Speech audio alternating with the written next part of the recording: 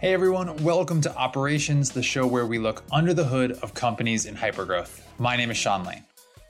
When I first joined Drift in 2018, I arrived right on the heels of an exciting moment in the company's history. We had just created our very own category, conversational marketing. Now, this is a completely foreign term just 5 years ago, and if you fast forward to today, the conversational marketing category now has 106 companies in it according to G2. Now, we at Drift had a lot to do with that, but there were also some undeniable market forces that helped us to propel the category forward. There was the power shift from seller to buyer, the rise of messaging, the expectations of B2B buyers for speed and choice and customization.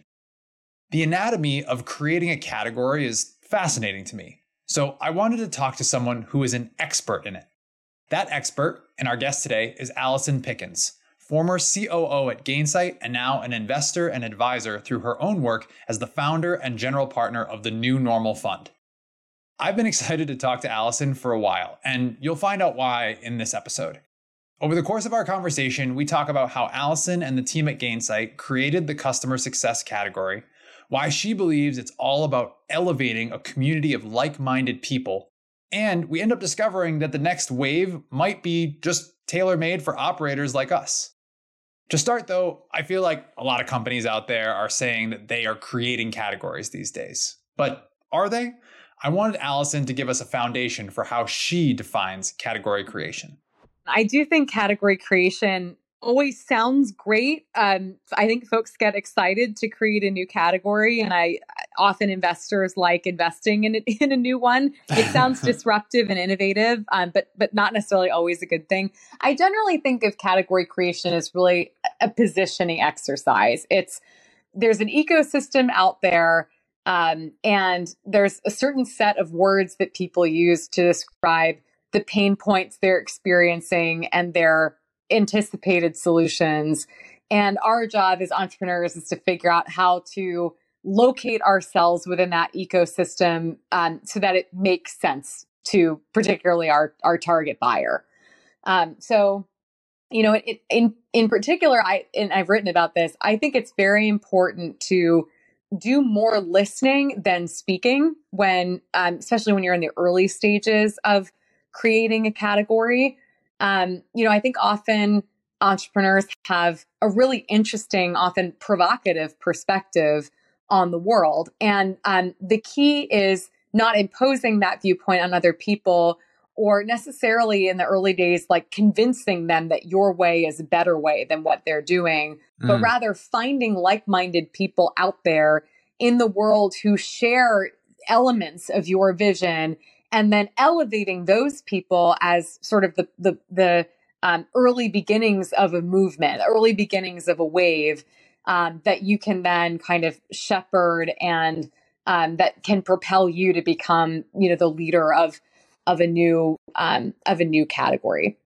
So I want to follow up on that listening piece that you're talking about, because in some of the stuff you've written, you talk about how you'd be speaking on a panel and you say, we invented this category at Gainsight. And then you actually had someone come up and say to you after, that you didn't actually create it. You were elevating thoughts that were shared by your community. So can you tell me what you learned about that and like how you all were able to listen in the right way at Gainsight? Totally. Yeah. I think I shared that anecdote in one of my blog posts because in sort of a moment of vulnerability and just to share a mistake, that I had made, because I see a lot of founders actually doing similar things, and I'd like to help them avoid that mistake. I think that is particularly when we're pitching to investors, I think there's an incentive to say, we're doing something new. We have this distinct point of view and we are the leaders. We are generating this. Therefore, you would be well advised to invest in our company. But when you're talking to customers and to your audience, that doesn't come across the right way, particularly, I think, first of all, like it wasn't really true, right? That at Gainsight, we quote unquote created a category. I mean that, categories don't exist without the people who are, driving the movement and purchasing your software. So really it's your customers and the other visionaries out there that like together with you as a community are creating the category. And so I think there's a factual element to that. And secondly, I think it's in terms of where the focus needs to be, the focus needs to be on elevating other people and perhaps sometimes even listening to them maybe even better than they listen to themselves, so that you can play back to them, here's what I'm hearing from you in terms of like what your pain points are and what you think the right solution is. And, as kind of like a mirror to you, I'm happy to be a servant in a way to help you, achieve your goals. It sounds so obvious and simple when Allison explains it, but I don't think everyone would default to this community-driven approach to category creation. Allison is teaching us that it's not about imposing our prepackaged hypothesis. It's about listening to our customers better than they listen to themselves and elevating the solutions to their problems. Now that we've established this foundation for what category creation actually means, I wanted to learn more about Allison's direct experience with this at Gainsight. She talks a lot about listening, so I wanted to understand how she knew whether what she was listening to was useful or not. I think that the biggest listening failure, I think that I notice entrepreneurs happening is when they believe the world will evolve in a certain direction, but there's no one at the company who has the incentive to help the world evolve in that direction. And so, you're saying, well, companies like should do X, Y, Z. Well, the reality is that no one owns that.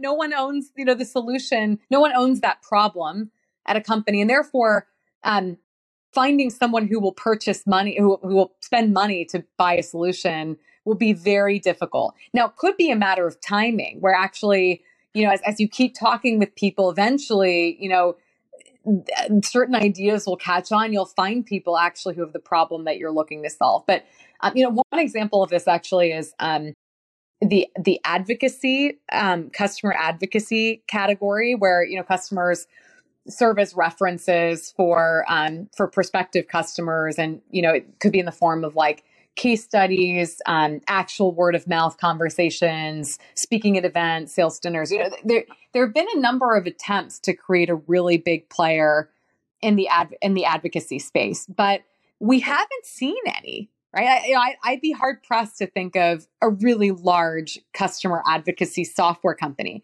And even though I think that customer advocacy is so important and arguably the most important thing that drives the future growth and ultimate valuation of a company. But the reality is that today there is no one on the executive team that really owns a number associated with advocacy and therefore has the incentive to track it and really systematize it. Of course, there are people, in marketing or customer success that are responsible for the tactics of procuring testimonials and case studies and making sure that customers are speaking at events and, positioned next to the right person at a sales dinner and things like that. But just in terms of, someone who owns a number and is held accountable for that doesn't exist. And so, and I think that's a reason why a number of customer advocacy companies have cropped up but not solved that. Now, I think in the future, there is going to be a big customer advocacy company. It's a matter of time. And it's a matter of, companies kind of catching on to the idea that someone really needs to own this. But until then, it's not a category to be created. Yeah, it is interesting the way you frame that as a person needing to be in charge of it, because like you said, it wouldn't be hard to put a hard metric around the results of advocacy, the impact of it on pipeline, on bookings, right?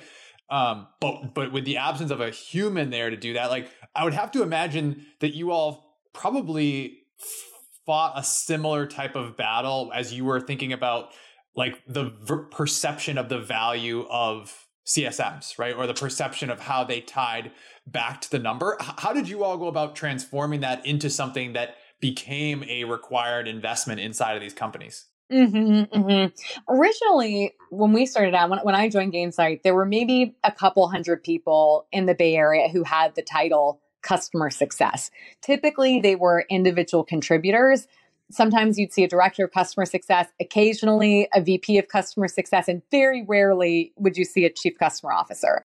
Nowadays, chief customer officer is an extremely common title. Many companies believe that that role, CCO, should exist side by side with chief marketing officer, with chief sales or revenue officer. It's considered to be an important role. And of course, there are different org structures that people have embraced. But bottom line is, in a classic SaaS company, it's the norm for there to be a customer success executive.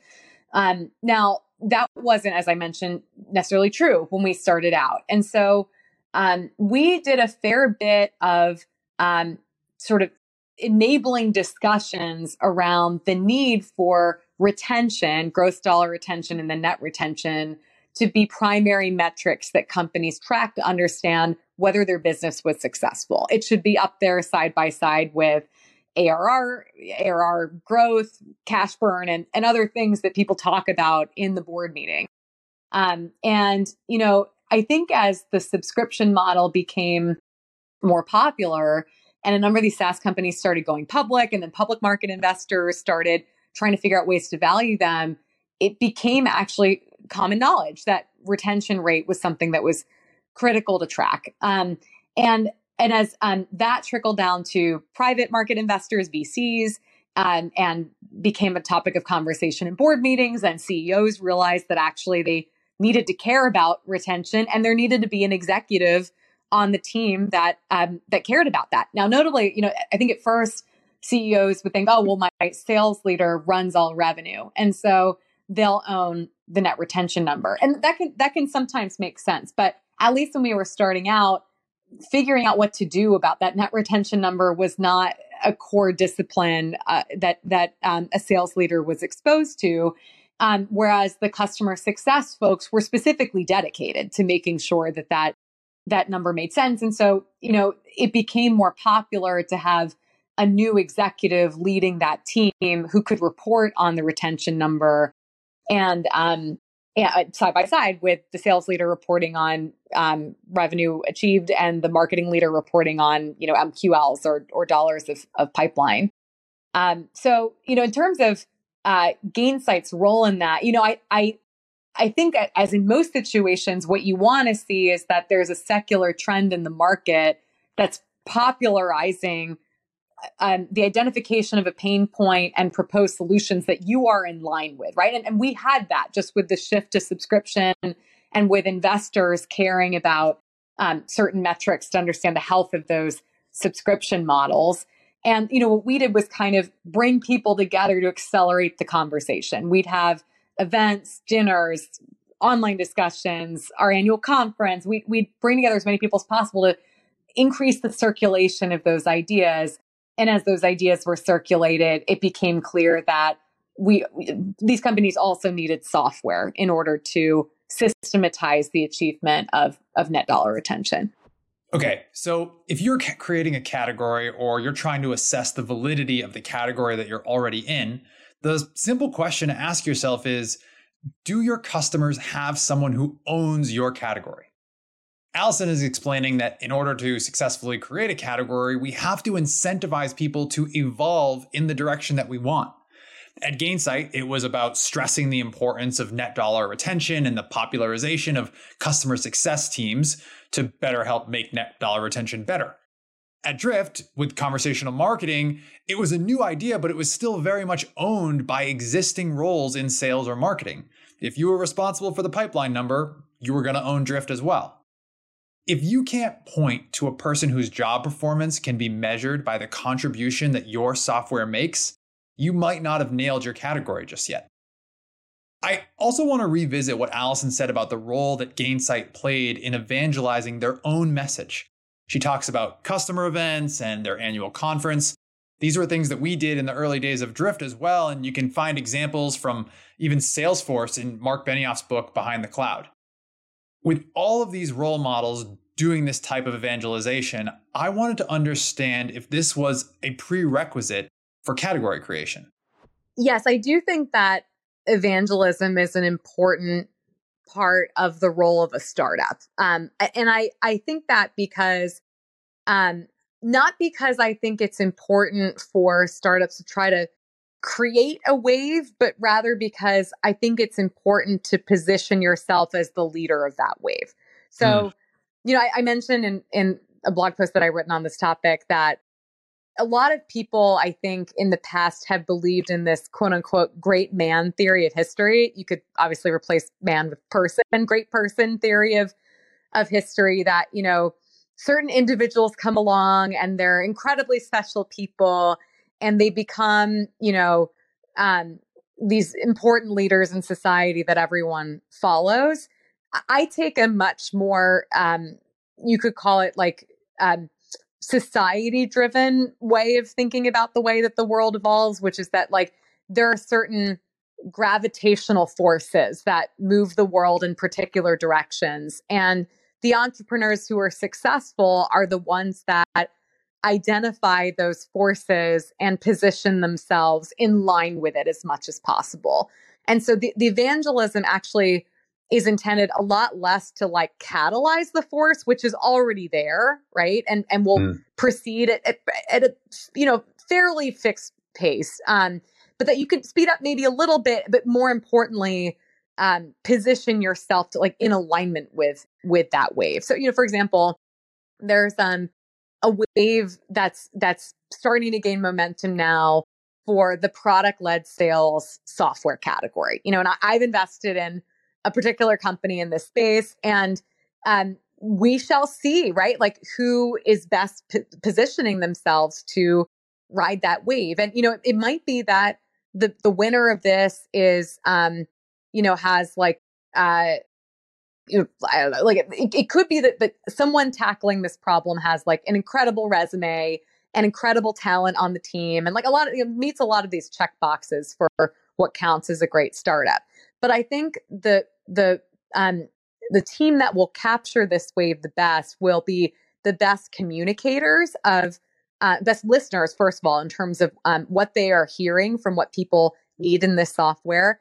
They then communicate back to these potential customers, like we hear you, and here's why. Like here's what we're hearing from you, and that will create a virtuous cycle where those customers then feel like they're being listened to and want to engage more with this team. And then that team will leverage what they've learned from the community to build the best product. And so, it'll be interesting to see which is the company that, emerges that is able to best evangelize and in the way I described, and therefore become the dominant leader. I'll give you another example actually of an interesting wave that's happening, which is what one of the companies that I work with likes to call the rise of the analytically technical population. I think this is very relevant to operations, right? It's a group of folks who in another era, or maybe currently, would have been like Excel gurus. They were amazing at creating macros in Excel, or maybe they were really good at Microsoft Access, or in general kind of understand analytical principles, but may not be experts in data science or definitely machine learning. And I think this group of analytically technical folks often lives in various ops teams. It could be customer success ops or sales ops or marketing ops, or more broadly revenue ops, which is becoming a more popular another category kind of catch-all function. Yeah, and also potentially category of software serving them.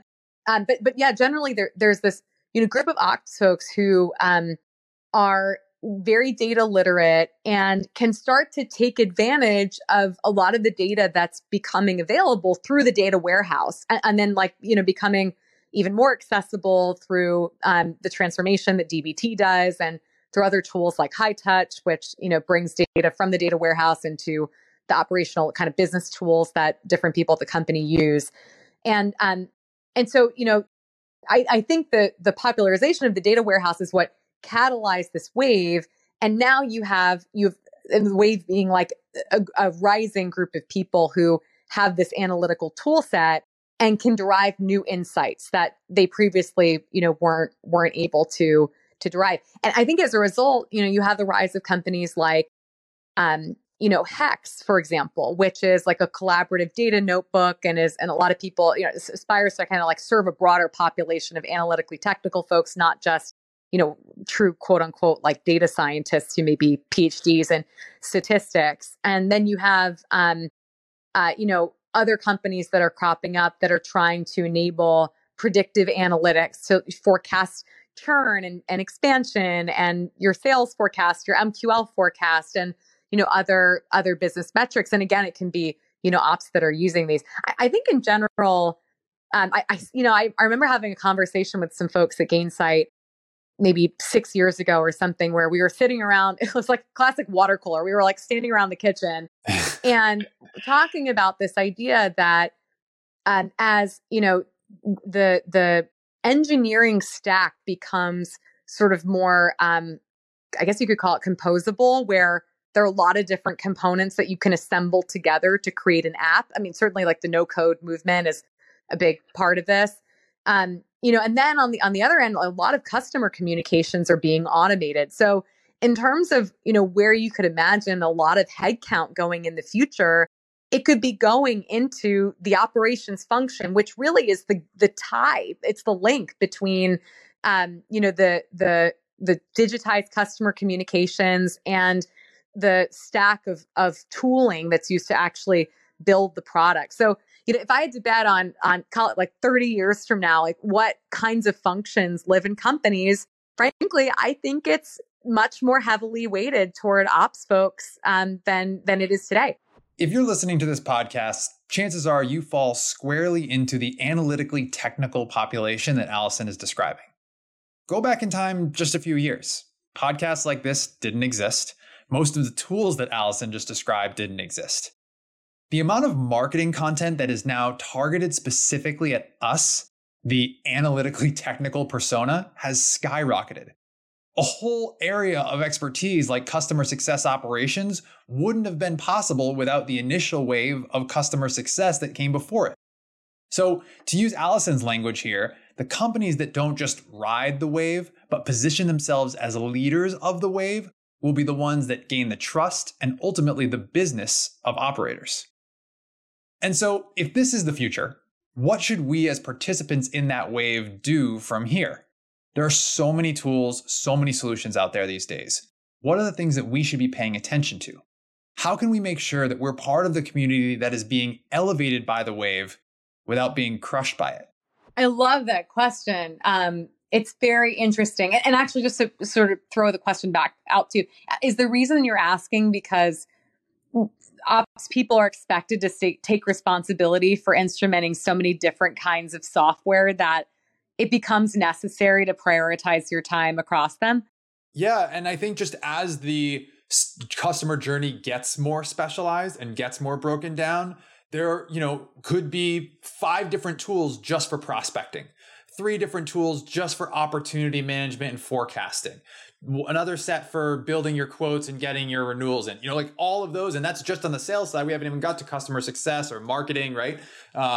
There's just an explosion there, I think, of the different vendors and logos that could be in an ops person like me's purview. Yes, that's fascinating. And I guess consistent with the idea that a lot more is going to be, on the shoulders of ops folks to kind of instrument in order to make these complex digital communication channels with customers work and to instrument the no code, eventual no code stack. So I see what you're saying. In terms of how to prioritize, it's a little hard to share because I do think that all of these categories really do matter. I would say that becoming more proficient with data and especially learning how to access the data warehouse and the ecosystem of tools that are cropping up to enable that, that's probably the most important place, I think, to spend one's time, because I do think that data will drive the next generation of tooling that becomes available. And so if you can just get closer to the data warehouse and become more familiar with how predictive models work, I think you're positioning yourself really well in your career. Before we go, at the end of each episode, we're going to ask each guest the same lightning round of questions. Ready? Here we go. Best book you've read in the last 6 months? This will be relevant for folks who are binging on TV and movies. If anyone's seen the movie Dune come out recently, I've been reading the book actually that was written many decades ago, and I won't bash the movie, but I'd say the book is much better. The movie is good, but the book is amazing. I think I have rarely read books that are written with so much linguistic nuance and suspense baked into it. All right.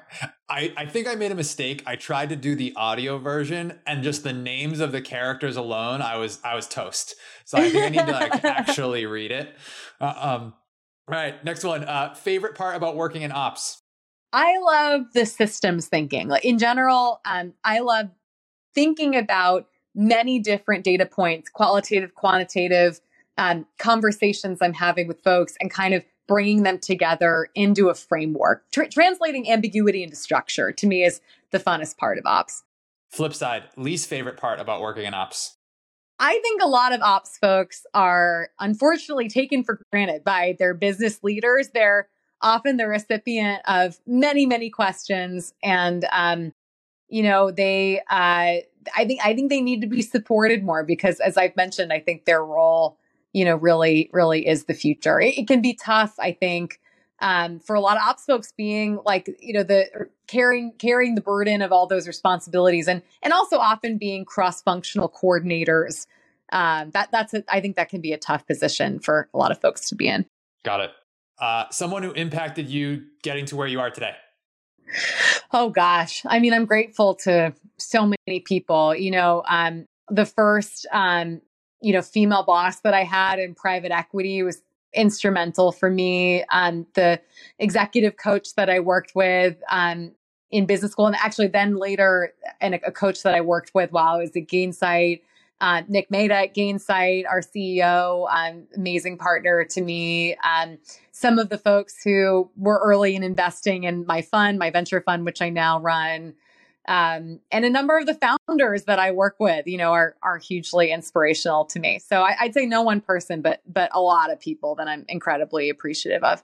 I love it. All right, last one. I know you have a lot of different jobs today, but one piece of advice for people who want to have your job someday. I'd say become as good of a communicator as you can be. I think in this era, accurate, concise, thoughtful communication that you don't regret later is it's more important than ever. And I think is the best way to show people that you care about them, that you've good intentions, and that you can help them in some way. Thank you so much to Allison for joining us on this week's episode of Operations. If you want to hear more from Allison, and if you made it this far in the episode, you definitely do, subscribe to her newsletter. It's allisonpickens.substack.com, or you can read her book, The Customer Success Economy. I am in the middle of it right now. If you like what you heard on this episode of Operations, make sure you're subscribed so you get a new episode in your feed every other Friday. Also, if you took something away from today, leave us a review. 6-star reviews only on Apple Podcasts or wherever you get your podcasts. Thanks so much for listening. We'll see you next time.